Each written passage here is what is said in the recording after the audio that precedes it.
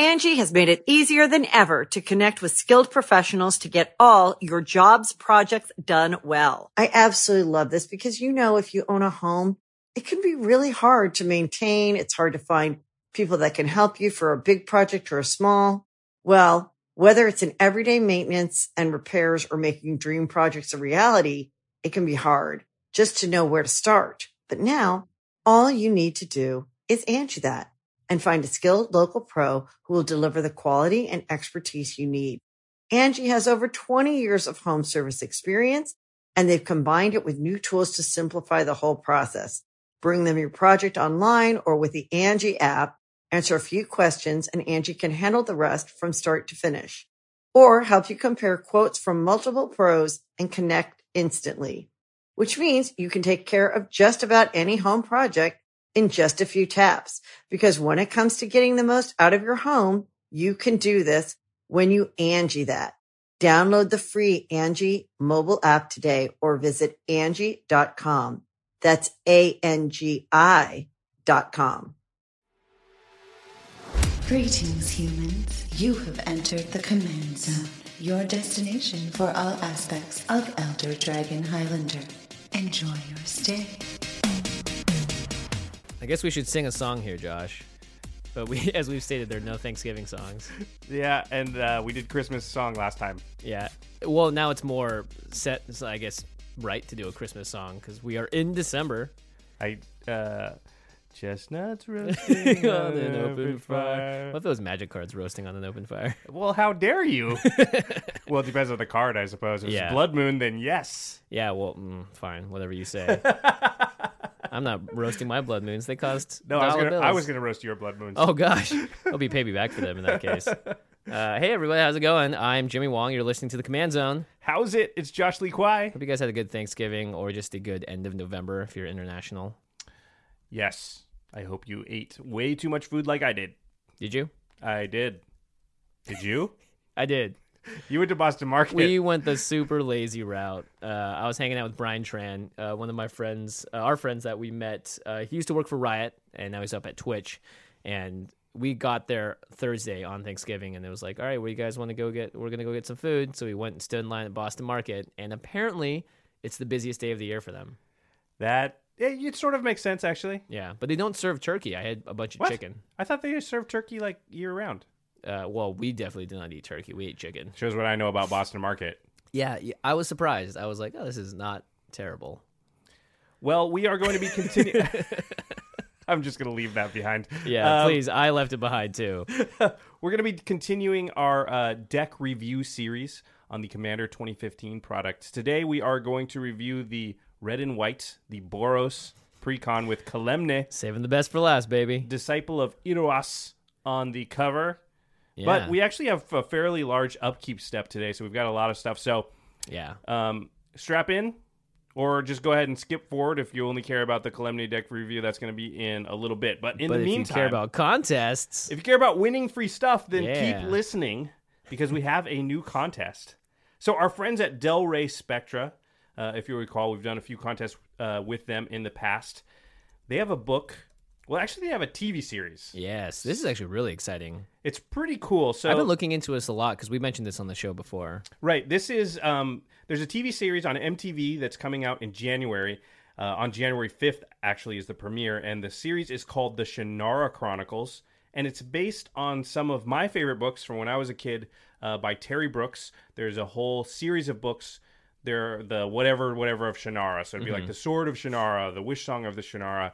And the first season, I'm not sure exactly how it's going to work, if they're going to do like a different book each season, but at least when the show starts, it will be based on the book The Elfstones of Shannara, which is, I think, the best book in the series. Oh, really? Yeah. Cool. And this is a big show. I mean, it's got some big names attached, like Jon Favreau, who's the director of the original Iron Man movies. Swingers.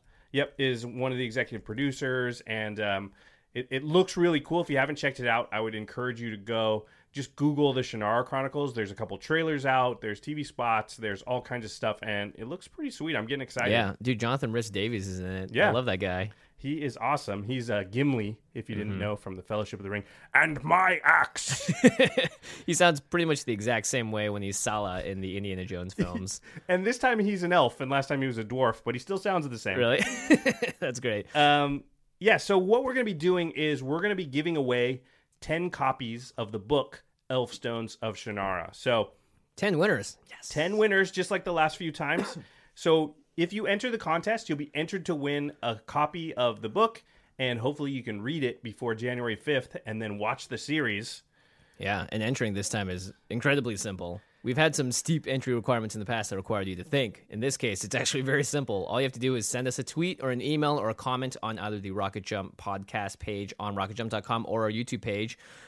And all you have to let us know is which legendary creature from the new Commander 2015 product you've been having the most fun with. Now, this can also mean you have the most fun playing against, in case you haven't bought either any of the new product, or if you have, brewed with it, played with it, let us know. Yeah, even if you're just tinkering around online with it, anything that's like sparking your own inspiration. Yeah. Which commander are you most excited? So email us at commandcast@rocketjump.com or tweet at us at commandcast or post on our YouTube page on the actual video, this video, or on our rocketjump.com/thecommand-zone home website.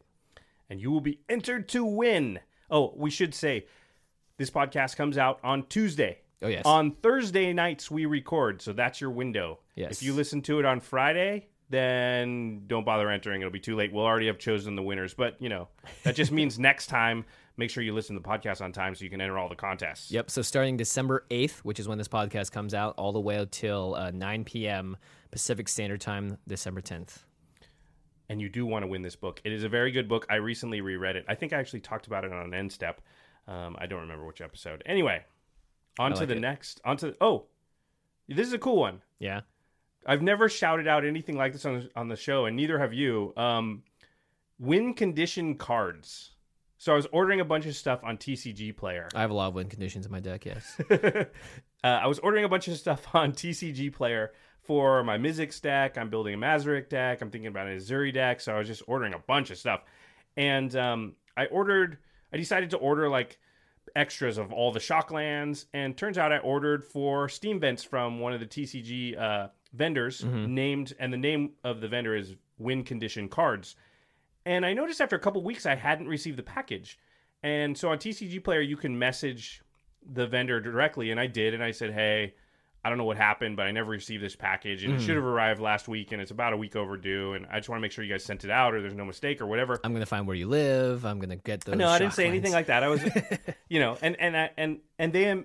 emailed me back immediately. And they're like, oh my gosh, we thought we sent it. We're really sorry. We're going to send out another package right away. And if both show up, if you could just please let us know and we'll figure that out. Nice. But we're going to send this right away. And actually, like a couple days later, I got the 4 Steam Vents, and they were just handled it so quickly and so awesome. I just wanted to, a lot of people complain when things go wrong, but they don't shout out when things go well. And this Win Condition Cards, that was really good service. And I was really excited that it was so easy and so simple. And so I would say, if you're on TCG Player and you see those guys, Win Condition Cards, and you have a choice between them and someone else, I'm pretty sure that they are stand-up guys or girls. Yes, that's great. I love TCG Player. It's so great to be able to, like, it feels like you're actually shopping because it's like, oh, I like this deal from this guy, and like I'm going to combine shipping over here and stuff. Right, exactly. And they recently had a Black Friday deal where you get 5% back on whatever purchase you made for future purposes. I may or may not have taken a lot of advantage of that. I took advantage of that as well. It was very fun. I actually went up to San Francisco as well this last weekend, and I got to draft Revised. Oh, I'm so jealous. I mean, don't be too jealous. I'm totally jealous. I got about 4 real picks out of every single pack before. You're skipping past the setup here. Right. Okay. So the store is Anime Imports. It's run by this really awesome guy named Mike. You've heard Professor from Tellurian Academy talk about this place all the time. Professor it's his LGS. Yeah. And it's awesome. It's like this small, quaint store in South San Francisco. It's right by the water. It's really great. And I guess Mike has been trying to hold a revised draft for I don't know, months now, and he's had this box. Prof actually talked to me about it when he was in town a couple weeks ago because he came to visit us, and he was like, hey, we want to set this revised draft, but the price tag, the buy-in is $300, and so it's just hard to find enough people. And I was like, next time I'm up there, I'm in. Yeah. But you guys didn't wait for me. No, we unfortunately didn't. I got up there, and it was the Friday after Thanksgiving, and Professor was like, I think Mike's going to do it tonight. I think he's found enough people. Like, are you in or are you out? And everyone else I was with was like, I'm not going to give $300 just to hopefully open a couple of really good, like, dual lands. And I was like, screw it, I'm in.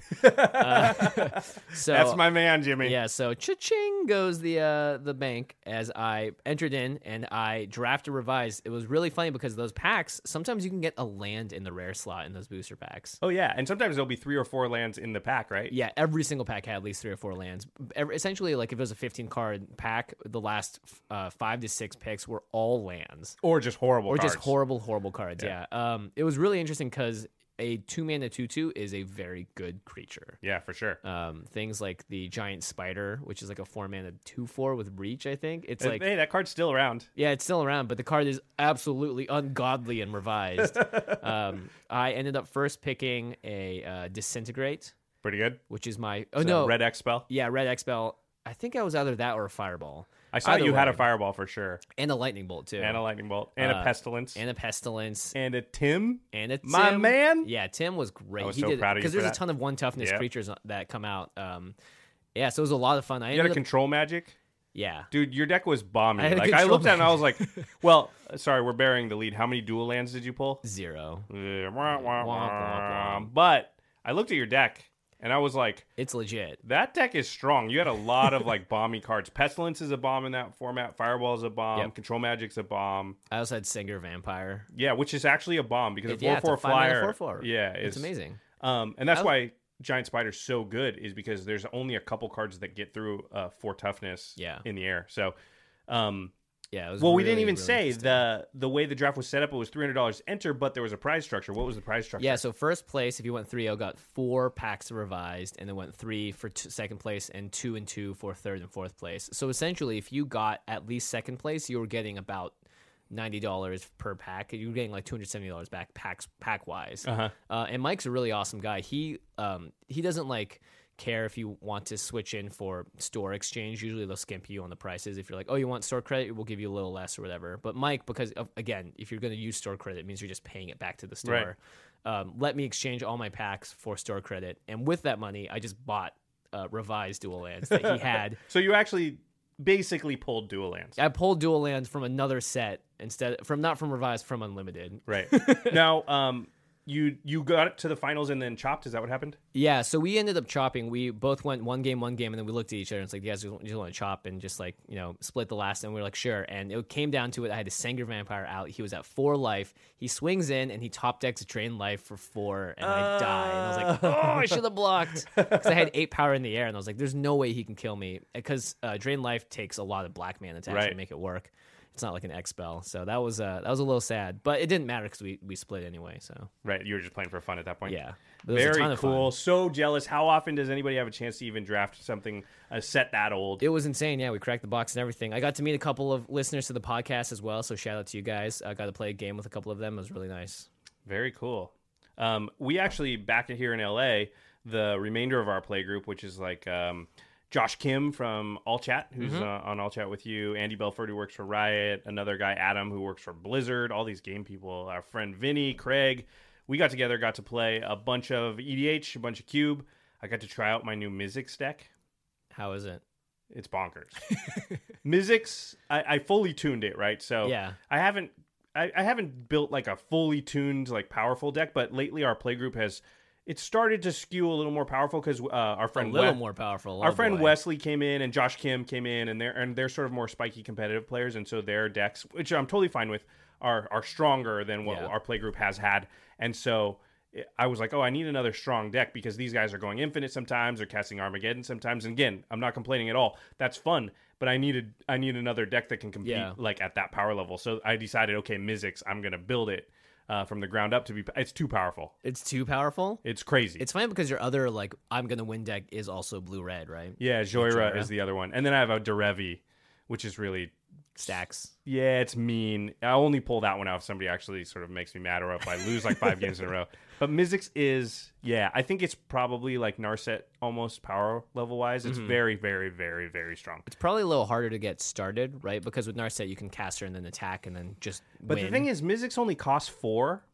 And so if you untap on turn 5 with Mizzix, unless the whole table right away, right then decides to start targeting you, you're so strong so fast. Yeah. Because you untap with Mizzix, you just say you go, play right? like a Unless or you you have play like like a a ponder or yeah. something, and then you say go, and you have you can do almost anything. Like your whole deck is basically instants, maybe a couple sorceries, Ton of card draw, ton of counters. card draw, ton of counters. Anything that's going to come your way, you're going to counter it. You know, I had a bunch of first turns where I'm like, okay, or not first turns, but untap with Mizzix, play Brainstorm, respond to that with Mystical Tutor, go get Tezzeret's Gambit, draw that with the Brainstorm, cast it. I've already got 4 counters. Yeah. The next spell that gets played, I cast Rewind, untap all my land. Oh boy. It's over. Yeah. The game's over. I've got 7 cards, 5 counters on Mizzix, all my land untapped. And you can basically cast anything, stop anything. If you get a Firemind's Foresight or a, What's the best card in the deck? the best card in the deck Firemind's is... Foresight's probably up there because it gets a win condition every time, right? It's very, very good. Probably Tezzeret's Gambit, though, because because you can cast it for free. And proliferate. And it's a 4-drop. So it usually adds 2 experience counters, draw 2 cards. You didn't pay any mana. But you pay 2 life. Yeah, that card is insane. You play stuff. The deck is very, very good. It's, like I said, it's probably too good. In fact, I was going to put Spellburst in the deck, and I decided not to because I decided that was too mean. Wow. But Reiterate is in the deck, and that's probably too good. I want to buy Invoke Prejudice so I can play it in my Mizzix deck. Oh man, I used to have an Invoke. That card's brutal. But the thing is, I don't know you would want to run it. In fact, we're gonna do an episode because I know you're building one. I built one, so we're gonna break down Mizzix. I don't want to go into it too much detail, but the more I've played it and Goldfish with it, the more I pulled out anything that wasn't an instant or sorcery. I think I only have about 4 cards in the whole deck that aren't an instant or sorcery. Yeah, I only have 2 creatures. Yeah, you don't really need too many creatures. Yeah, I only I have think that's Snap a trap, and Kid actually, Jace. if you're putting too many in there. Oh, nice. You think you want like the get cards out of my graveyard and whatever, but you don't. You never care about that. Yeah, you're just powering through. You just want your mana up at all times to cast instants. Yeah. Very nice. Well, that is interesting. I do not look forward to playing against that deck. Well, it'll be interesting. I do look forward to it'll be interesting. A Mizzix deck against a Mizzix deck might be really interesting. It might just cancel each other out so the rest of the people can actually play. Yeah, interesting indeed. So let's get to it. It's time for the main topic. It's the Commander 2015 deck review of the White-Red Boros Precon called Wade into Battle. I don't think Wade is the right word for this deck. There's giants in here. There's more like charge into battle? Yeah, it's stomp into battle. There's no Why the heck water. is it wade into battle? I have no idea. Maybe it's because they have to wait till turn 5 to essentially make Calamity. We should be careful. Like our buddy James Pianca or somebody probably named this. Yeah, it was James, I'm sure. Either way, there's a good reason, I'm sure. Okay, so we'll start where we always start. We'll read the 3 legendary creatures. 2 are new. 1 is a reprint. The girl on the cover girl, if you will. We've talked about before. It's Kalemne, Disciple of Iroas. Legendary creature, giant soldier for 2, a red and a white, so 4 mana total for a 3/3. Kalemne has double strike and vigilance. Whenever you cast a creature spell with converted mana cost 5 or greater, you get an experience counter. Kalemne, Disciple of Iroas, gets +1/+1 for each experience counter you have. All right, so she's a big beater. We talked about how we were not very excited about this card, but it is the key card of the deck, and it certainly is the commander I think you want to play in the deck as well. Yeah, and what Kalemne likes is big creatures that cost a lot of mana. She's Voltron-y because she has double strike, and she's giant. So she is a giant, I should say. So giant tribal is also a thing. Yeah, totally. Another one of the legendary creatures, a new creature that our friend, the Manastor, spoiled, actually. This is Wedge's card. Yeah, good job, Wedge. It's a great one. It's Anya, Merciless Angel. 3, a red and a white for a 4/4 legendary creature angel with flying. Anya gets +3/+3 for each opponent whose life total is less than half of his or her starting life total. And as long as an opponent's life total is less than half his or her starting life total, Anya has indestructible. So if Josh is at 20 life... Has to be less. 19 life. Anya's a 7/7 flyer for 5 mana, indestructible. But if Craig is also at 19 life, 10/10. yeah. But So if you kill one of those opponents, 7/7. yeah, that's kind of a weird thing about Anya is that when an opponent dies, they're not in the game anymore, and it doesn't matter what their life total is. So Maybe that's when she has mercy on them. killing people also, but she's merciless, Right. so she never has mercy. Darn. She is without mercy. Then she's a non-bow into herself. Yeah, it's not that she has no mercy. She just has less mercy than most people. There She's you go. mercy less. Less. That's how English works, right? Yeah, I'm pretty All sure. right, cool. She's a weird one. I think the way that you want to build her is to encourage aggression among your opponents. Yeah. And Like with our Left of the Raging Storm, our spoiler card. yeah. So Rite of the Raging Storm's a good one. Things that cause people to have to attack. And then anything that does damage indiscriminately to all players, that feels like that would go pretty well. So Heartless Hitotsugo, that kind of stuff. That's Anya. And then the last legendary creature in the deck is a reprint. It's Gisela, Blade of Gold Knight. Yeah. I'm glad they reprinted this. This is a very good card. Probably, boy, I could be wrong here, but probably the best Boros commander. I think you're right. Yeah, it's a very strong card. Gisela, Blade of Gold Knight, 4, 1 red, and 2 white, so 7 mana total for a 5/5 flying angel with first strike. If a source would deal damage to an opponent or a permanent an opponent controls, that source deals double that damage to that player or permanent instead. So all your opponents, even if they're doing damage to each other, Yep. all of them and their stuff takes double damage. And then if a source would deal damage to you or a permanent you control, prevent half that damage rounded up. So any damage from anywhere to your stuff is halved. Yeah, that is incredibly powerful.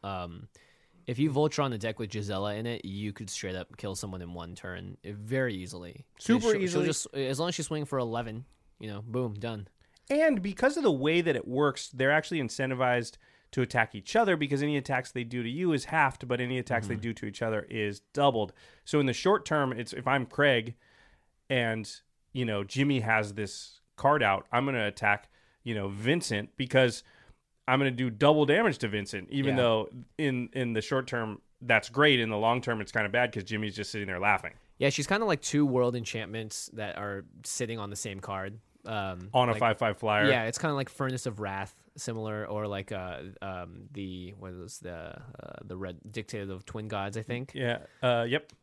Yeah, and Damage doublers. Yeah, but the fact that she prevents half that damage to you or permanent is insane. I mean, it makes everything so much harder to block. It's even hard to kill her in combat because she's going to deal 10 damage to your creature just without any enchantments or artifacts, and they're only going to deal half that to her. Also, a lot of red stuff is like do X amount of damage to all creatures and players. Now, all of a sudden, that does half to you, half to your creatures, but double to them and their creatures. Yeah, that's very So powerful. you cast an Earthquake for, 6. It does 3 to your guys, 12 to their guys, and 12 to them, but only 3 to you. It's crazy.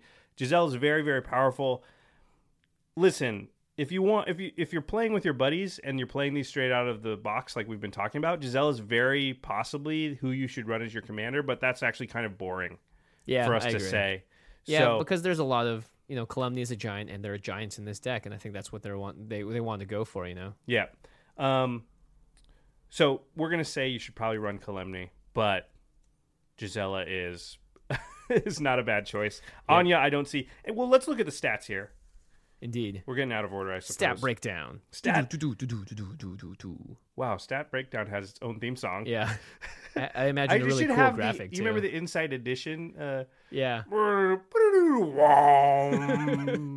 That was almost a perfect recreation of it. We're not watching Inside Edition right now? my gosh. Stats. Stats. Stats. That was the... Never mind. Okay. The letters being printed on stage, yeah. on the page, kind of like bullets, like Yeah. stats. Yeah, exactly. Nice. Okay. Man, that Everyone's show's got that great. visual. This is awesome. Okay. All right, here's the stats. So we always start with ramp and card draw. The deck has about 12 ramp cards, which is actually the most of That's any great. precon deck. This deck needs it.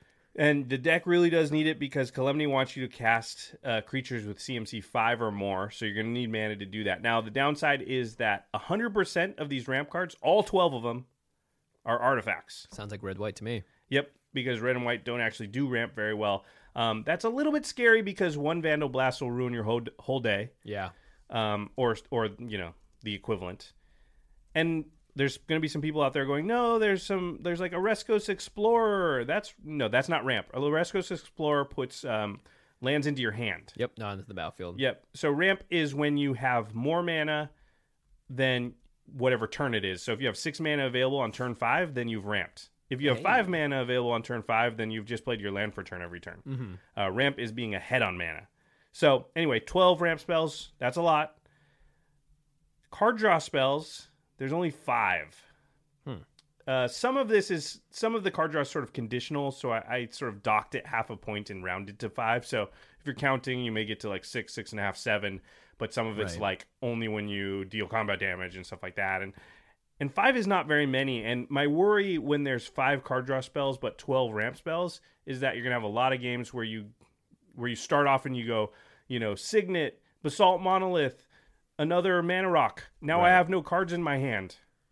So I have 9 mana available, but I have nothing to cast. Yeah, that is actually a very crappy feeling. Yeah. And that happened to me when I played this deck a couple times too. Yeah, and I think it's exact scenario. I think it's very possible just because it's great to have a lot of ramp, but if you don't also have a lot of card draw, then the consistency of your deck can be horrible. Yeah. So that would be one of my worries. Certainly. Now, board wipes and single target removal are the next two. Board wipes, there's 7. That's great. This is far and away the most we've seen in any of the precons. Now, again, it's 7-ish because with red, it's sort of tough to say board wipe because do you count a spell that says deal 4 damage to all creatures and all players as a board wipe? Yeah. It sort of is. It sort of isn't. So maybe it's 6.5 or 5.5 board wipes, but it's a lot. Yep. We're talking cards like Earthquake yep. and Meteor Blast and stuff. Single target removal, there's about 6. So that's good. Nice, yeah. That's solid. I think that's around the right number. All right. Let's get specific. Creatures with CMC, converted mana cost 5 or more. So these are creatures that give you experience counters if Calamni's out. There are 23. So a decent amount. It's pretty decent. Considering there are probably 30 creatures in the deck. Yep, there are exactly 30 creatures. So only 7 creatures have CMC 4 or less. Giant tribal pieces. So these are either giants or stuff like Stink Drinker Daredevil, which makes your giants cost less. There's also a tribal sorcery called, tribal instant called Crib Swap. Oh, yeah, Crib Swap's so silly. Yeah, so I counted that. So just giant tribal, also known as tribal pieces. There's about 18. So you're well on your way to a giant tribal deck, but it's not there. You'll have to do quite a bit of work to make it giant tribal. Yeah. And then Voltron stuff was another category just because Calamni wants to hit people. She's got double strike. So, in general, what you would normally do with like a Rafik type deck, something with double strike is want to give it unblockable and a bunch of power and just smash people in the face. Yep. There's really only 2 Voltron pieces. There's Loxodon Warhammer and Lightning Greaves. Yeah, Lightning Greaves, you wrote here, is it even Voltron? That's true, because it gives the creature a Shroud. Yeah. It is nice, though, because Shroud is awesome and equips for 0, and it gets haste as well, but that means that you can't cast anything on that creature once it's equipped. Yeah, it protects your commander, so you might even run so much it protects it from yourself. Yeah, that's true. So, I don't know, but those are the only 2 things that I'd really call Voltron pieces. Mm-hmm. Traditional, anyway. There are some creatures that maybe buff all giants, blah, blah, blah, so that could be related. And then just for the sake of it, I wanted to know if there was an Anya strategy that was supported. So I looked for cards that did damage to like everything or everybody or just encouraged aggression between other players. And there's about 12 cards that fit in those 2 categories. So, nice. So that strategy kind of works for any of the Boros commanders, but specifically very well with Anya. Yeah, and the Myriad mechanic falls in this category where it sort of hits everybody. So Anya is not like the most supported. Obviously, Calamni is supported a lot more. But Anya's not like Uncle Carl was, where there was only about 4 cards in that whole deck that worked with Uncle Carl. Right. Anya, I think you can keep in here just fine, and she will do some stuff. And it's almost the type of card that's better in your 99, because if they can see it right there on the table, it's totally different than if you play it and 2 people happen to be at 18 life, and they're like, oh, crap. That thing's indestructible. Yep. Uh-oh, didn't see that one coming. Yeah, exactly. So what does this tell us? I think it tells us that you want Calamni, and you're sort of playing like a giant tribal deck, but it's not fully tuned. Yeah, it's definitely not fully tuned, and it's more just like scrapping it together. You're just kind of getting your fisticuffs up and hoping to punch someone out before you die, and don't have any more cards in your hand. Fisticuffs like old 1940s, Yeah, old brother, we're out there fighting. Pretty much. I'm a Dapper Dan man. I am a man of constant sorrow. That's the song we should have sang at the start, but we didn't know that the whole whatever. Anyway. It's not a Christmas song. Josh, Yeah, come on. That's a good point. So what do we think of Kalemny and the deck? I mean, I put it seems sort of schizophrenic. Yeah. It definitely does not have enough card draw. The fuel tank for this deck, it runs out fast. Mm-hmm. That's the thing I noticed when playing against it. Yeah, I got to play against this a couple of times, and with it back when I was up in San Francisco, and I was doing the whole precon versus precon thing, which, by the way, is a lot of fun. It's great. Yeah, these decks are really well balanced against each other, and this deck was more fun than I expected it to be, but also ran into the exact same problem multiple times, which is like once you run out of gas and you don't have a card draw engine, you're just sort of stuck in the water and just going off the top. Yeah, and it's not a great deck for going off the top because you need to like add experience counters to get Kalemny through. If anybody stabilizes against you, you have to have answers, but if you're not drawing cards, how are you supposed to find answers? And getting rid of Kalemny really sets you back in this deck, especially if that's one of your main win conditions, as it probably will be if you're playing it. Yeah. I mean, I said before that the deck is sort of anti-synergy with itself because a double striking commander is, by its very nature, a Voltron-y type of mechanic, right? Yeah. You want to pump up that creature and kill them with commander damage. But the problem is that this commander, actually, the text on it says, play big creatures. Well, big creatures don't synergize very well with Voltron. Yep. They get you experience counters, and Kalemny gets bigger, but Voltron, you're not strapping it up with anything. You're not putting a sweet sword of on this thing and really beating down. Yeah, a sword of is actually, like, let's say I played a 5 CMC creature. Mm-hmm. That gives me 1 experience counter and makes Kalemny +1/+1. Do I want to do that, or do I want to play a sword of, which costs 2 to play, 2 to equip, and gives her +2/+2, and a bunch of other abilities and protection from 2 colors? Yeah. Yeah, that's where, I don't know. I don't love the design. We're always begging on Boros. I'm sorry, I'm doing it again. I can't help it. Not to mention, like, what's your reward for casting a 5-mana spell? Essentially is 2 extra damage, because she goes from a 4/4 to a 5/5. Yeah. And then hits them for 10 instead of 8. You know? And you do have whatever the 5 CMC guy you cast is, but again, do you need that creature that badly? Because what's 5 more regular damage? Let's say it's a 5/5. Yeah. Going to do on top of, you're smashing them in the face for 10. They're going to die in 2 swings anyway. Yep. 3 swings, I guess. Yeah. All right. Done complaining. Let's talk about the best cards in the deck. All of them. There is one awesome card, and it's actually kind of expensive. Just quickly got to like $15. Yeah, because it's the only deck that's printed in. It's the Blade of Selves, everyone. We've talked about this card. It is straight up, I think, the all-star of the whole set. This is like a commander player's dream. Like the first deck I built after my Marchesa deck was like, I want to abuse Enter the Battlefield abilities, and it's just like value on the card. And the Blade of Selves is 2 mana, equip 4, it has Myriad, and well, basically, anytime the equipped creature attacks, it makes a copy of itself for every opponent. For every opponent besides the one you're attacking. Yeah. So any creature with an Enter the Battlefield effect just gets so much value off of this. The more people talk about this card, the more they mention cards it works well with, and you realize, like, not just well, but like broken. Yeah. I mean, we've talked about it already. Just innocuous stuff like Muldrifter, Cloud Goat Ranger, or whatever. That's just pure value. But when you start putting it on stuff like Craterhoof Behemoth and Doomwake Giants and Grey Merchants of Asphodel, and just that's like you put it out, you swing, you win. Yeah, like it has that power level. And the thing about this card is, Rite of Replication, super powerful, right? Mm-hmm. But you cast it and you're done. Well, this is you cast it, you equip it. If that doesn't work out, you equip it to something else. Yeah, unless they destroy the blade, like you can use it again. Yeah, it's not like the cards stick around after battle, but that doesn't matter. Like, you've gotten essentially everything you needed off of it to win. There's a lot of times when I've had a Craterhoof Behemoth in hand, too, and I'm like, well, I have enough mana to cast this, but I actually don't have enough creatures to win. You don't need really very many at all. I bet with only 2 or 3 creatures, and especially in larger games, if the game is 5 players. Oh, my gosh. The Craterhoof, you make 4 of them, there'll be 5 total. They all pump each other. Yeah. Like, that might be enough right there. Blade of Cells is awesome. It's going to go in a ton of decks. You're going to be seeing it a lot. Yeah. So well, I hope you don't, but I mean, it may change the format enough that like instant speed artifact removal may be sort of required. I mean, Cross and Grip, let's go. There's already Chaos Warps and Utter Ends and that kind of stuff, and it may just need more of that kind of stuff. You may not be able to skimp on it now. Yeah, which agreed. I'm fine with. Another of the best cards we already talked about, Gisela. Yeah, pretty much.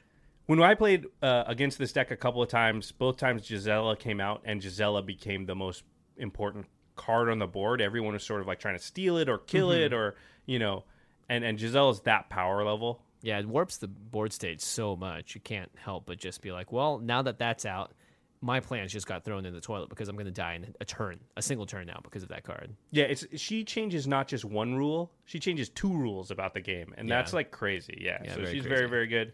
Another angel, the Angel of Serenity. This card is just an awesome card in general. It's 4 white, white, white for a 5/6 flying angel, and when it enters the battlefield, you can exile up to 3 other target creatures or creature cards from graveyards, and when it leaves the battlefield, return the cards to their owner's hand. So you can actually use this as a regrowth in a way by having it exile cards out of your own graveyard, and then or even on the battlefield, that like let's say you want a creature that you want to play again for their enter the battlefield effect. Mm-hmm. So the Angel of Serenity is both great at removing threats on the other side of the board and also potentially getting you value when it dies. Here's another card that works really good with Blade of Selves. Yeah. Oh my gosh, this card's sweet. Oh my gosh. You swing and just exile everybody's permanents, and then it goes back to their hands. So you just sort of Cyclonic Rift everybody's creatures. Yeah.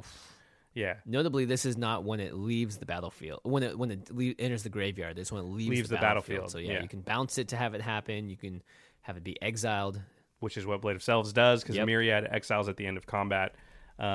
Super good card. There's another new card a lot of people are talking about, and I think this is a good addition to Boros type decks. Mm-hmm. Decks that have trouble with card draw is the Sandstone Oracle. It's 7 mana for a 4/4 artifact creature, Sphinx, flying. So it's a 4/4 flyer for 7. Not great, but when Sandstone Oracle enters the battlefield, choose an opponent. If that player has more cards in hand than you, draw cards equal to the difference. Sounds great. This sounds awesome, especially since you're Boros. You almost always have the least amount of cards, and just so often in any given game of Commander, some crazy person has 15 or 20 cards in their hand. You calling yourself crazy? Yeah, I'm always that person. It's you or Kessler, pretty much. You guys love your value, all right. Well, my decks are always built to just draw cards. Sometimes that's all they do, but they will do that. This is a good addition to a lot of decks, especially decks with white, and it is colorless. Yeah. And I think this deck really needs it. Yep. All right, let's talk about some of the worst cards. Curse of the Nightly Hunt. It's just one of those meh enchantments, although it's the first time I've seen an enchantment aura curse. 2 in a red, enchant player. Creatures enchanted player controls attack each turn if able. You haven't seen these because no one actually plays them because they're not good. Yeah, exactly. I would rather play like a Goblin Diplomat. The problem with this card is that it's a specific player, and it is only that player, and it's only on their turns. It's just too limited. I like the idea. It's cool. Like, oh, cool, they have to attack, and I can block and kill them or whatever. But they don't even have to attack you. Yeah, exactly. I like Goblin Diplomats because it just says creatures attack this turn if able, and you can tap it at instant speed, so it can be any of the players around the table. So if you want this kind of effect, there are better versions of that. There are red enchantments that just make each player has to attack with all their creatures on their turn. Yeah. So if you want that effect, and that's really an Anya type effect, but it might be good in Calamity too, just so nobody can block. Mm-hmm. Because if all your creatures have to attack, then it's hard to block. You'd have to play a creature, that has summoning sickness. But card is just not worth it. Next one is Faith's Fetters. It's 3 and a white for an enchantment aura. Enchant permanent. When Faith's Fetters, gosh, hard to say, dude. When Faith's Fetters. When Faith's Fetters. Who named that card? James Bianca? Probably not. When Faith's Fetters. I'm just playing it forever. You just called out James. Yeah. James, it was you. This card's probably like super old, and he wasn't even like, he was in like 8th grade when this card came out. Okay. I'll just start over because now everybody's forgotten. It's 3 and a white for an enchantment aura. Enchant permanent. When Faith's Fetters enters the battlefield, you gain 4 life. Woo! Enchanted permanents activated abilities can't be activated unless they're mana abilities. If enchanted permanent is a creature, it can attack or block. So you can sort of turn off a planeswalker if you feel like it. You can. It's like pacifism that costs 1 more mana and gives you some life. I mean, It's like, blah. I don't really care about this It card. just doesn't do enough. It's narrow for no really good reason. Yeah, look at like Grasp of Fate. Grasp of Fate is in the Daxos deck. It's a new enchantment. It's 1 and 2 white. When Grasp of Fate enters the battlefield, for each opponent, exile up to one target non-land permanent that player controls until Grasp of Fate leaves the battlefield. So it O-rings, but for each of your opponents, for 3 mana, what the heck is Face Fetters doing? It sort of turns off a creature unless it's a mana dork. It's for sorcery 4 speed. mana. Very and slow. It only does 1. You could get 1 from each of your opponents for I'd 1 less mana. I'd rather play Stasis Snare from Battle for Zendikar, Yeah, which is for an sure. instant speed, essentially. Get rid of a creature. I don't know. This card just seems like it was just a lazy addition, and it was just like, common slot, let's put in a pacifism-esque effect, and this is what we get, Faith's Fetters. Take this card out. Take it out. Yeah, replace it with Path to Exile. For right? sure. I mean, Yeah. that's what you want. That's really what you're looking to do. This is an interesting one, Sun Titan. Some people are going to very much disagree that we put this on here. Well, I mean, there are arguments for and against it. As you know, that there are only 5 creatures that have CMC 3 or less. Let's read Sun Titan just so you guys know what it does. This is one of the best cards in Commander, I think, in general. It's 4 white for a 6/6 with Vigilance. That's already great. Whenever Sun Titan enters the battlefield or attacks, you may return target permanent card with converted mana cost 3 or less from your graveyard to the battlefield. So some decks really abuse this. Well, they'll bring out some like creatures that just have crazy enter the battlefield abilities or enchantments. Just recur them over and over. Artifacts. Yep. Now, there are only 5 creatures with CMC 3 or less, so he doesn't have very many targets.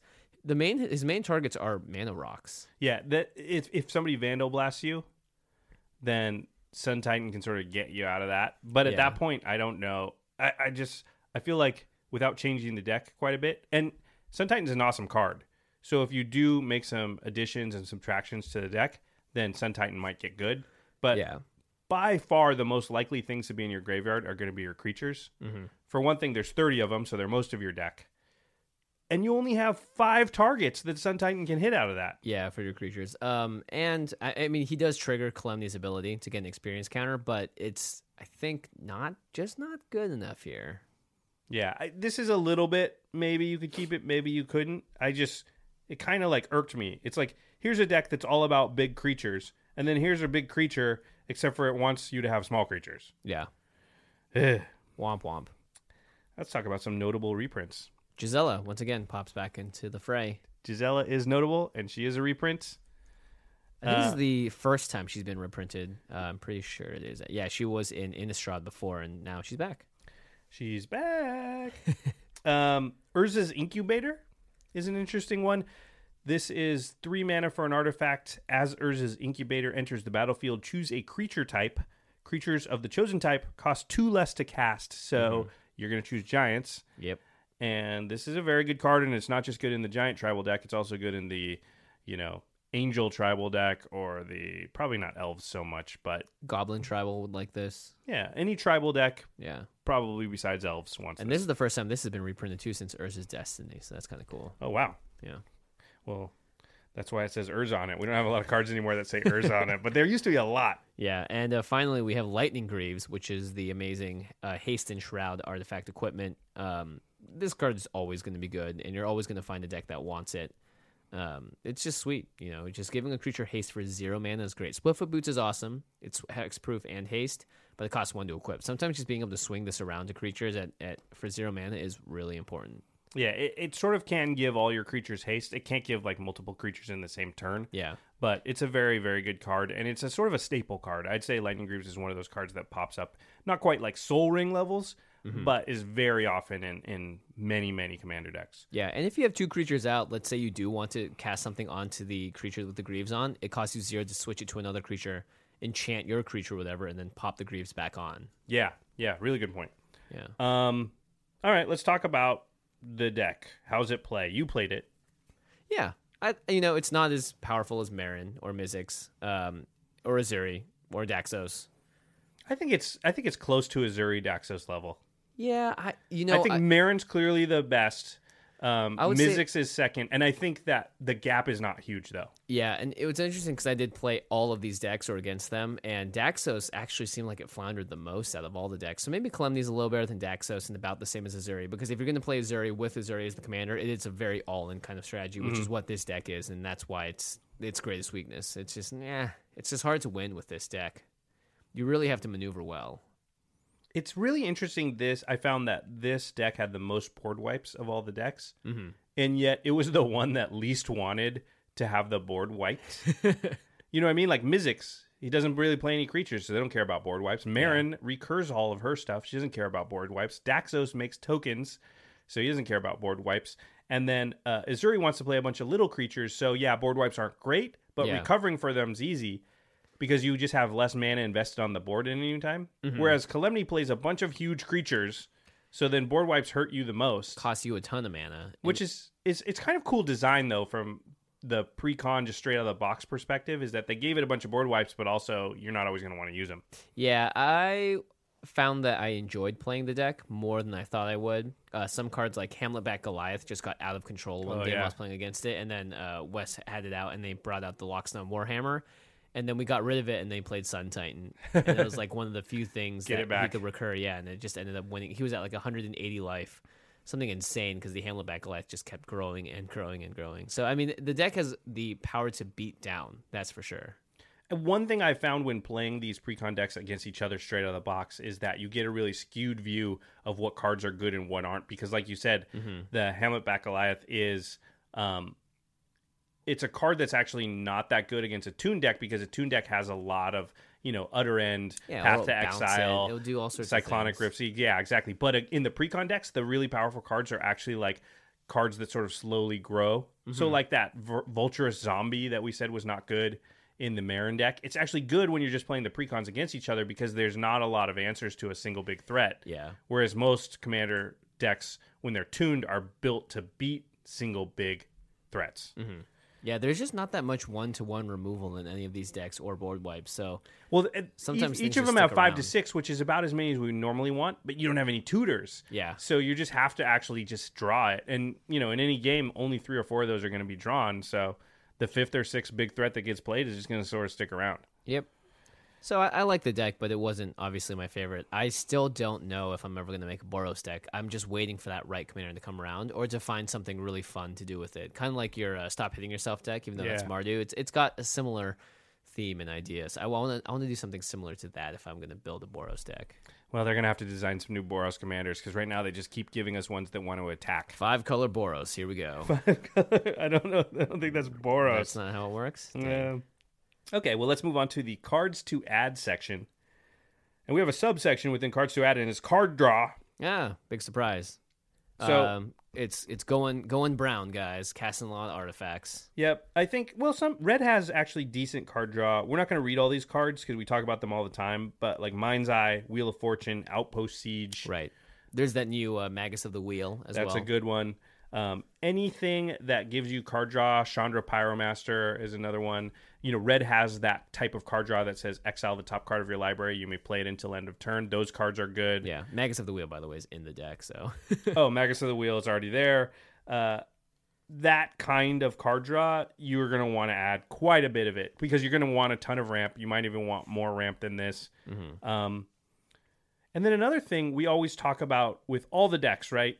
And so just to go over it again, this is a philosophy sort of the show, which is that there are certain things we want in all commander decks. Card draw, ramp, single target removal, board wipes. But we want those things in those categories to synergize with our commander. So if it's Mizzix and he wants instants and sorceries, she wants instants and sorceries, then I want my card draw and my mana ramp to be on instants and sorceries. And I want my, but if it's Marin and Marin is recurring creatures from the graveyard, well, now I want my mana ramp and card draw to be on creatures because I want to be able to recur them using Marin. So in Kalemny, I want mana ramp and card draw, and I want that to be on 5 CMC plus creatures. Another reason why the deck is tough because that doesn't really... Those two things don't work together for one, and also there's just not a ton of things that cross over into those two categories. Yeah. One of them is Oblivion Sower. This card is really good.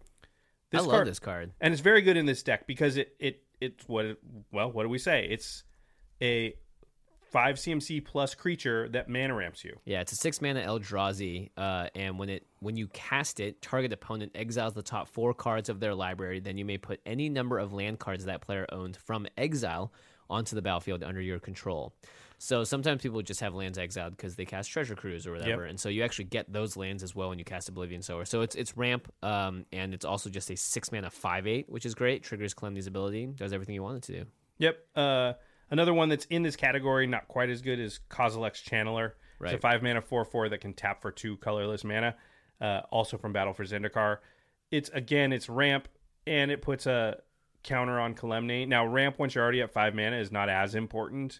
So this one's not as good, but as a budget option, I mean, Oblivion Sower is really good in the deck. Yeah.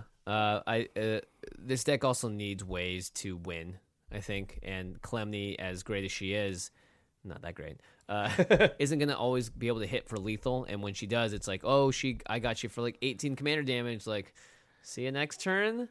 I hope I'm still around. Yeah, you don't want that to happen. I think this deck could definitely benefit from cards like Scourge of the Throne, which is, you get to take an extra combat step, and it's also just a giant dragon with Z-Throne. So like stuff like that, getting extra combat steps is really valuable because it means that you may be able to kill someone this turn that you weren't able to otherwise. Yeah, for sure. Extra combat steps are always good in these aggressive decks. I think the first card I would add to this deck is Stonehewer Giant. Hey, it's a giant. It's a giant. It's 5 mana. It's 3 and 2 white for a 4/4 giant warrior with vigilance. It also has an activated ability. Pay 1 and a white, tap the Stonehewer, search your library for an equipment card and put it onto the battlefield. Attach it to a creature you control, then shuffle your library. Wow. So this is sort of like what's the little creature that does a similar thing? Oh, the one in Stoneforge Mystic. Stoneforge Mystic. Yeah, except this is a giant, and it gives Calamity a counter. And also, like, hey, for 2 mana the very next turn at instant speed, I can put sort of whatever and whatever I want on it. Or if you have Lightning Greaves, you can do it this turn if you have 7 mana when you cast this guy, Well, it has to have haste. Lightning Greaves gives haste. Oh, gotcha. I gotcha. Yeah. I thought you meant go get Lightning Greaves, which you can do in response to a removal spell. Once Stonehewer is active. That's actually really cool. Yeah. Or you can go get sort of Kaldra or whatever other Voltron piece you have. And I think you're not going to have a ton because Calamity wants big creatures to be cast, but you're going to have sort of X and Y. Yeah. The equipping for free is actually really important because that a lot of times is what stops you from being able to really go all out. It's like I can play this, but I don't have enough mana to equip it. Or like I want to equip it to another creature this turn after this is done. And so this is great. It cheats out both the mana cost of the equipment, so you can get something huge, and it also equips it. So Grafted Exoskeleton, here we come. There you go. That's just dead. Just kill you. If Calamity's at least a 5/5, then you have Stonehewer out, you're gone. So yep. Sword of the Animist. Oh yes, this came out in Magic Origins. Yeah, we haven't talked about this card a ton, but it's very good in these Boros decks that have trouble ramping. I mentioned earlier that having all your ramp, 100% of it be artifacts, is very, very scary because anything that says destroy all artifacts is just sets you back to the Stone Age. So, and that's the thing green has and some of the other colors can sort of do, which is they get extra lands into play. And lands are just way more safe in Commander because we have this social contract where it's quote-unquote mean to destroy people's lands. Also can't counter a land drop. Yeah, that's a good point. So Sword of the Animist is a way that decks that don't have green can cheat extra lands into play. So Sword of the Animist is 2 mana for a equipment. It gives target, or it has a equip cost of 2. Equipped creature gets +1/+1, so it does give a stat bonus. Whenever equipped creature attacks, you may search your library for a basic land, put it onto the battlefield tapped, then shuffle your library. The interesting about Sword of the Animus is the flavor text says this blade glows only for Zendikar chosen. So if you're not chosen by Zendikar, you shouldn't put this in your deck. Is Eroas on Zendikar? I think it's on Theros. Whatever. Flavor fail. Still put it in there. Still put it in there, yeah. By the way, Stonehewer Giant does go get the Blade of Selves, too. It does. Hey, very nice. Stonehewer Giant, a card that I think is vastly underrated because people are like, oh, it's not instant speed. It doesn't like tutor it out immediately like Stoneforge Mystic. It's like, who cares? Get it next turn. Who's going to kill your giant in the meantime? It puts it out and equips it at instant speed. Yeah. It's bonkers. Yeah, it's pretty powerful. Sword of blah blah, as you wrote here. I'm guessing you just meant the Sword of Cycle. Sword of Feast and Famine, sort of whatever you want. Yeah, Light and Shadow. Yeah, I would put a couple of them in if you can afford it. Feast and Famine is the best one for Commander because it untaps all your mana, so it's ramp. Yeah, I like Sword of Light and Shadow because you get to return a creature card from your graveyard to your hand. That's good. And so that's good for, again, either putting counters on Calamity or just getting value back. Yep. So. I like that. It's kind of like card draw. Yeah, exactly. And all these swords give +2/+2. So if you're gonna go the Calamity beatdown route, this is where you want to go. And then the last one that we'll talk about, and we did get kind of spendy here at the end. We know, we like to talk about some cheap cards and some expensive cards. This one's more expensive. It's Avacyn, Angel of Hope. It's 5 and 3 white for an 8/8 flying, vigilance, indestructible.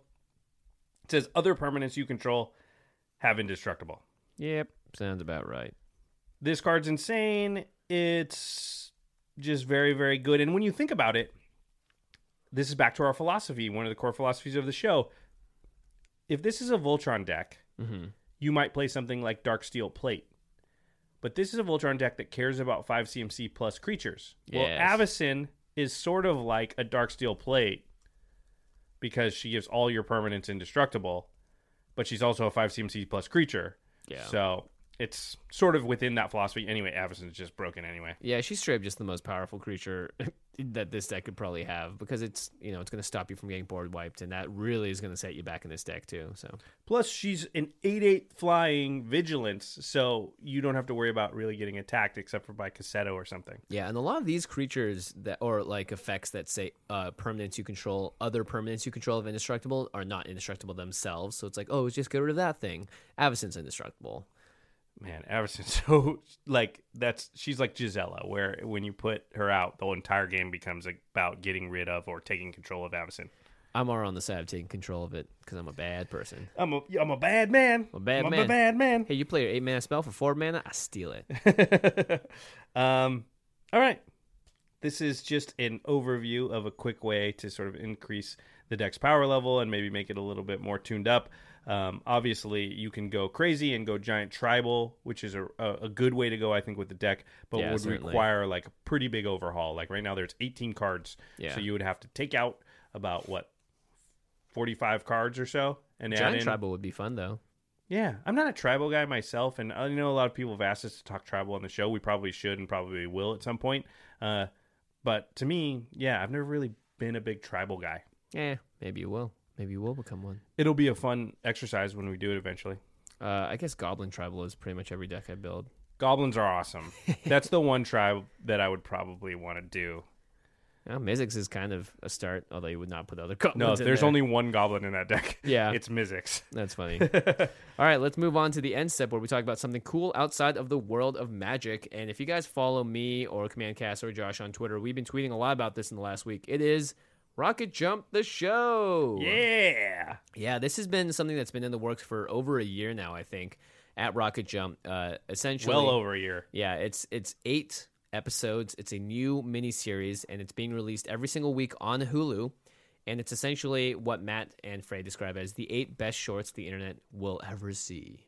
Bum, bum, bum. A little bit of hyperbole, but it is true. These are 8 short films ranging from 8 to 10 minutes each that are all incredible, really funny, high budget, high production value. Actually, not that high budget. It's definitely on the lower end of budget, but very high production value, so it feels big. And the episode format is you get to watch 20 minutes of behind the scenes and how the company got to figuring out this is the short they wanted to do, how it got written, what hurdles they ran into in the production process, and then they show it at the end of the episode. Yeah, it's very much like Project Greenlight, except for Project Greenlight is like super overproduced reality TV that's like fake. And dramatic, and people are yelling at each other, and there's no love. I mean, okay, well, here's a slight tangent. Working in the entertainment industry and knowing a lot of people that work on reality TV, it's a misnomer. It's not real. Mm-hmm. Reality TV, they named it reality TV so that you would think, oh, it must be real, but it's not. They have writers. Yep. They orchestrate all kinds of things. Shows like Project Greenlight, you think they're picking the director that they think will make the movie the best. They're not. They're picking the person with the personality type that will make the best each episode of Project Greenlight, not the best movie. Yeah. So all the decisions they're making are not for quote unquote reality. Yeah. It's for making drama during the show. So they want people that are going to clash and they're going to argue and they're not going to get along because that makes for drama and quote unquote good TV. And that's how Survivor works. And that's how all these shows work. This is not how Rocket Jump the show works. Rocket Jump the show is actually like artists supporting each other, trying to make a good product and being passionate and like really like really, really earnest about what they're doing. And Yeah. that to me is why the show is so great. Yeah, it's like you get to actually watch also like a really detailed behind the scenes look at how something gets made, but also like the collaborative effort that goes into it. And it takes a village to make one of these short films, and it's by no means just a single director's vision is going to make the whole thing happen. It's every single person has to commit and do something together, and it's really great. I find it really inspiring to watch this kind of stuff, much more than shows that just want to create drama for drama's sake.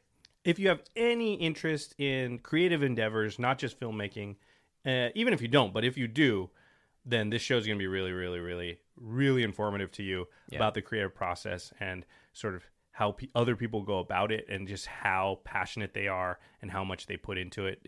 Inspiring is such a great word for it. Yeah, certainly. You should go to, if you're in the U.S., go to rocketjump.com/Hulu, and you get a whole free month of Hulu, so you can watch up to, I think, 5 episodes before your free month runs out. And the first episode's incredible. It features a short called High Plains Drifter, which is essentially the Wild Wild West horse racing meets the Fast and the Furious Tokyo Drift. It's the Fast and Furious, but on horses. Yeah. It's awesome. It is awesome, yeah. And then you can also go to, if you're an international viewer, you can watch the whole first episode at youtube.com/rocketjump right now. Go do it right now. Do it. What are you waiting for? 30 minutes. And if you don't like it, I will personally give you your money back. Give you your money back, yeah. Money back guarantee. No, seriously. It is awesome. Cannot recommend it highly enough. Definitely check it out. Yeah, I'm in the first episode too, in the film part. I'm not in the making of. That is reason enough right there. Hey. You're in a couple of them, right? Yeah, I'm in 2 of them total. Awesome. Very exciting. All right. Cleanup step. Something else you've been in on occasion. Not recently. They keep asking me, and I keep not being able to make the date, but soon I will be on there, so keep your eyes peeled. In fact, probably go subscribe now just so that you're ready when I'm on there.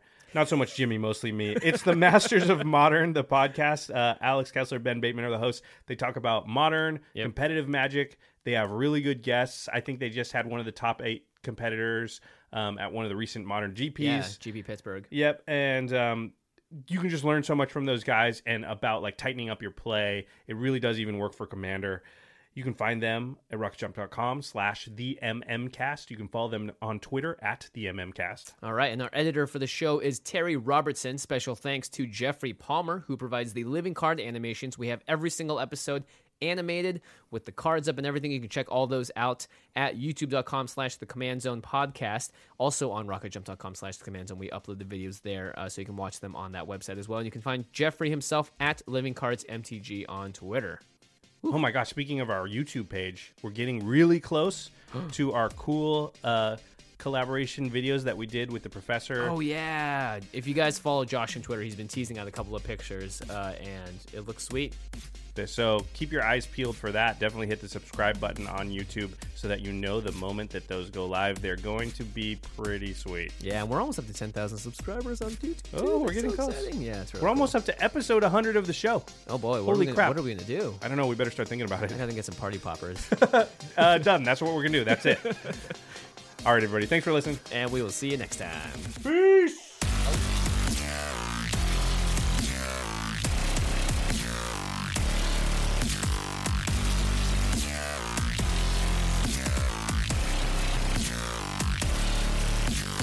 Thank you for your attention.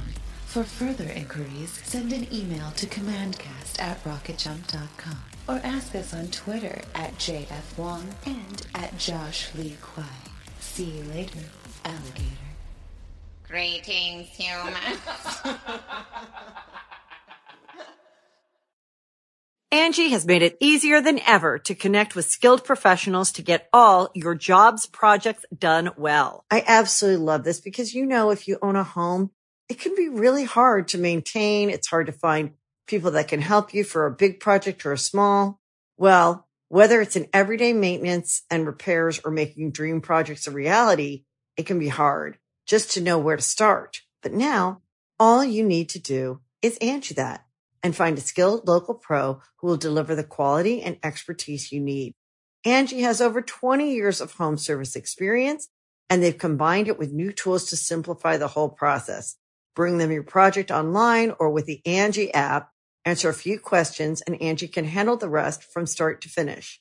Or help you compare quotes from multiple pros and connect instantly, which means you can take care of just about any home project in just a few taps. Because when it comes to getting the most out of your home, you can do this when you Angie that. Download the free Angie mobile app today or visit Angie.com. That's ANGI.com.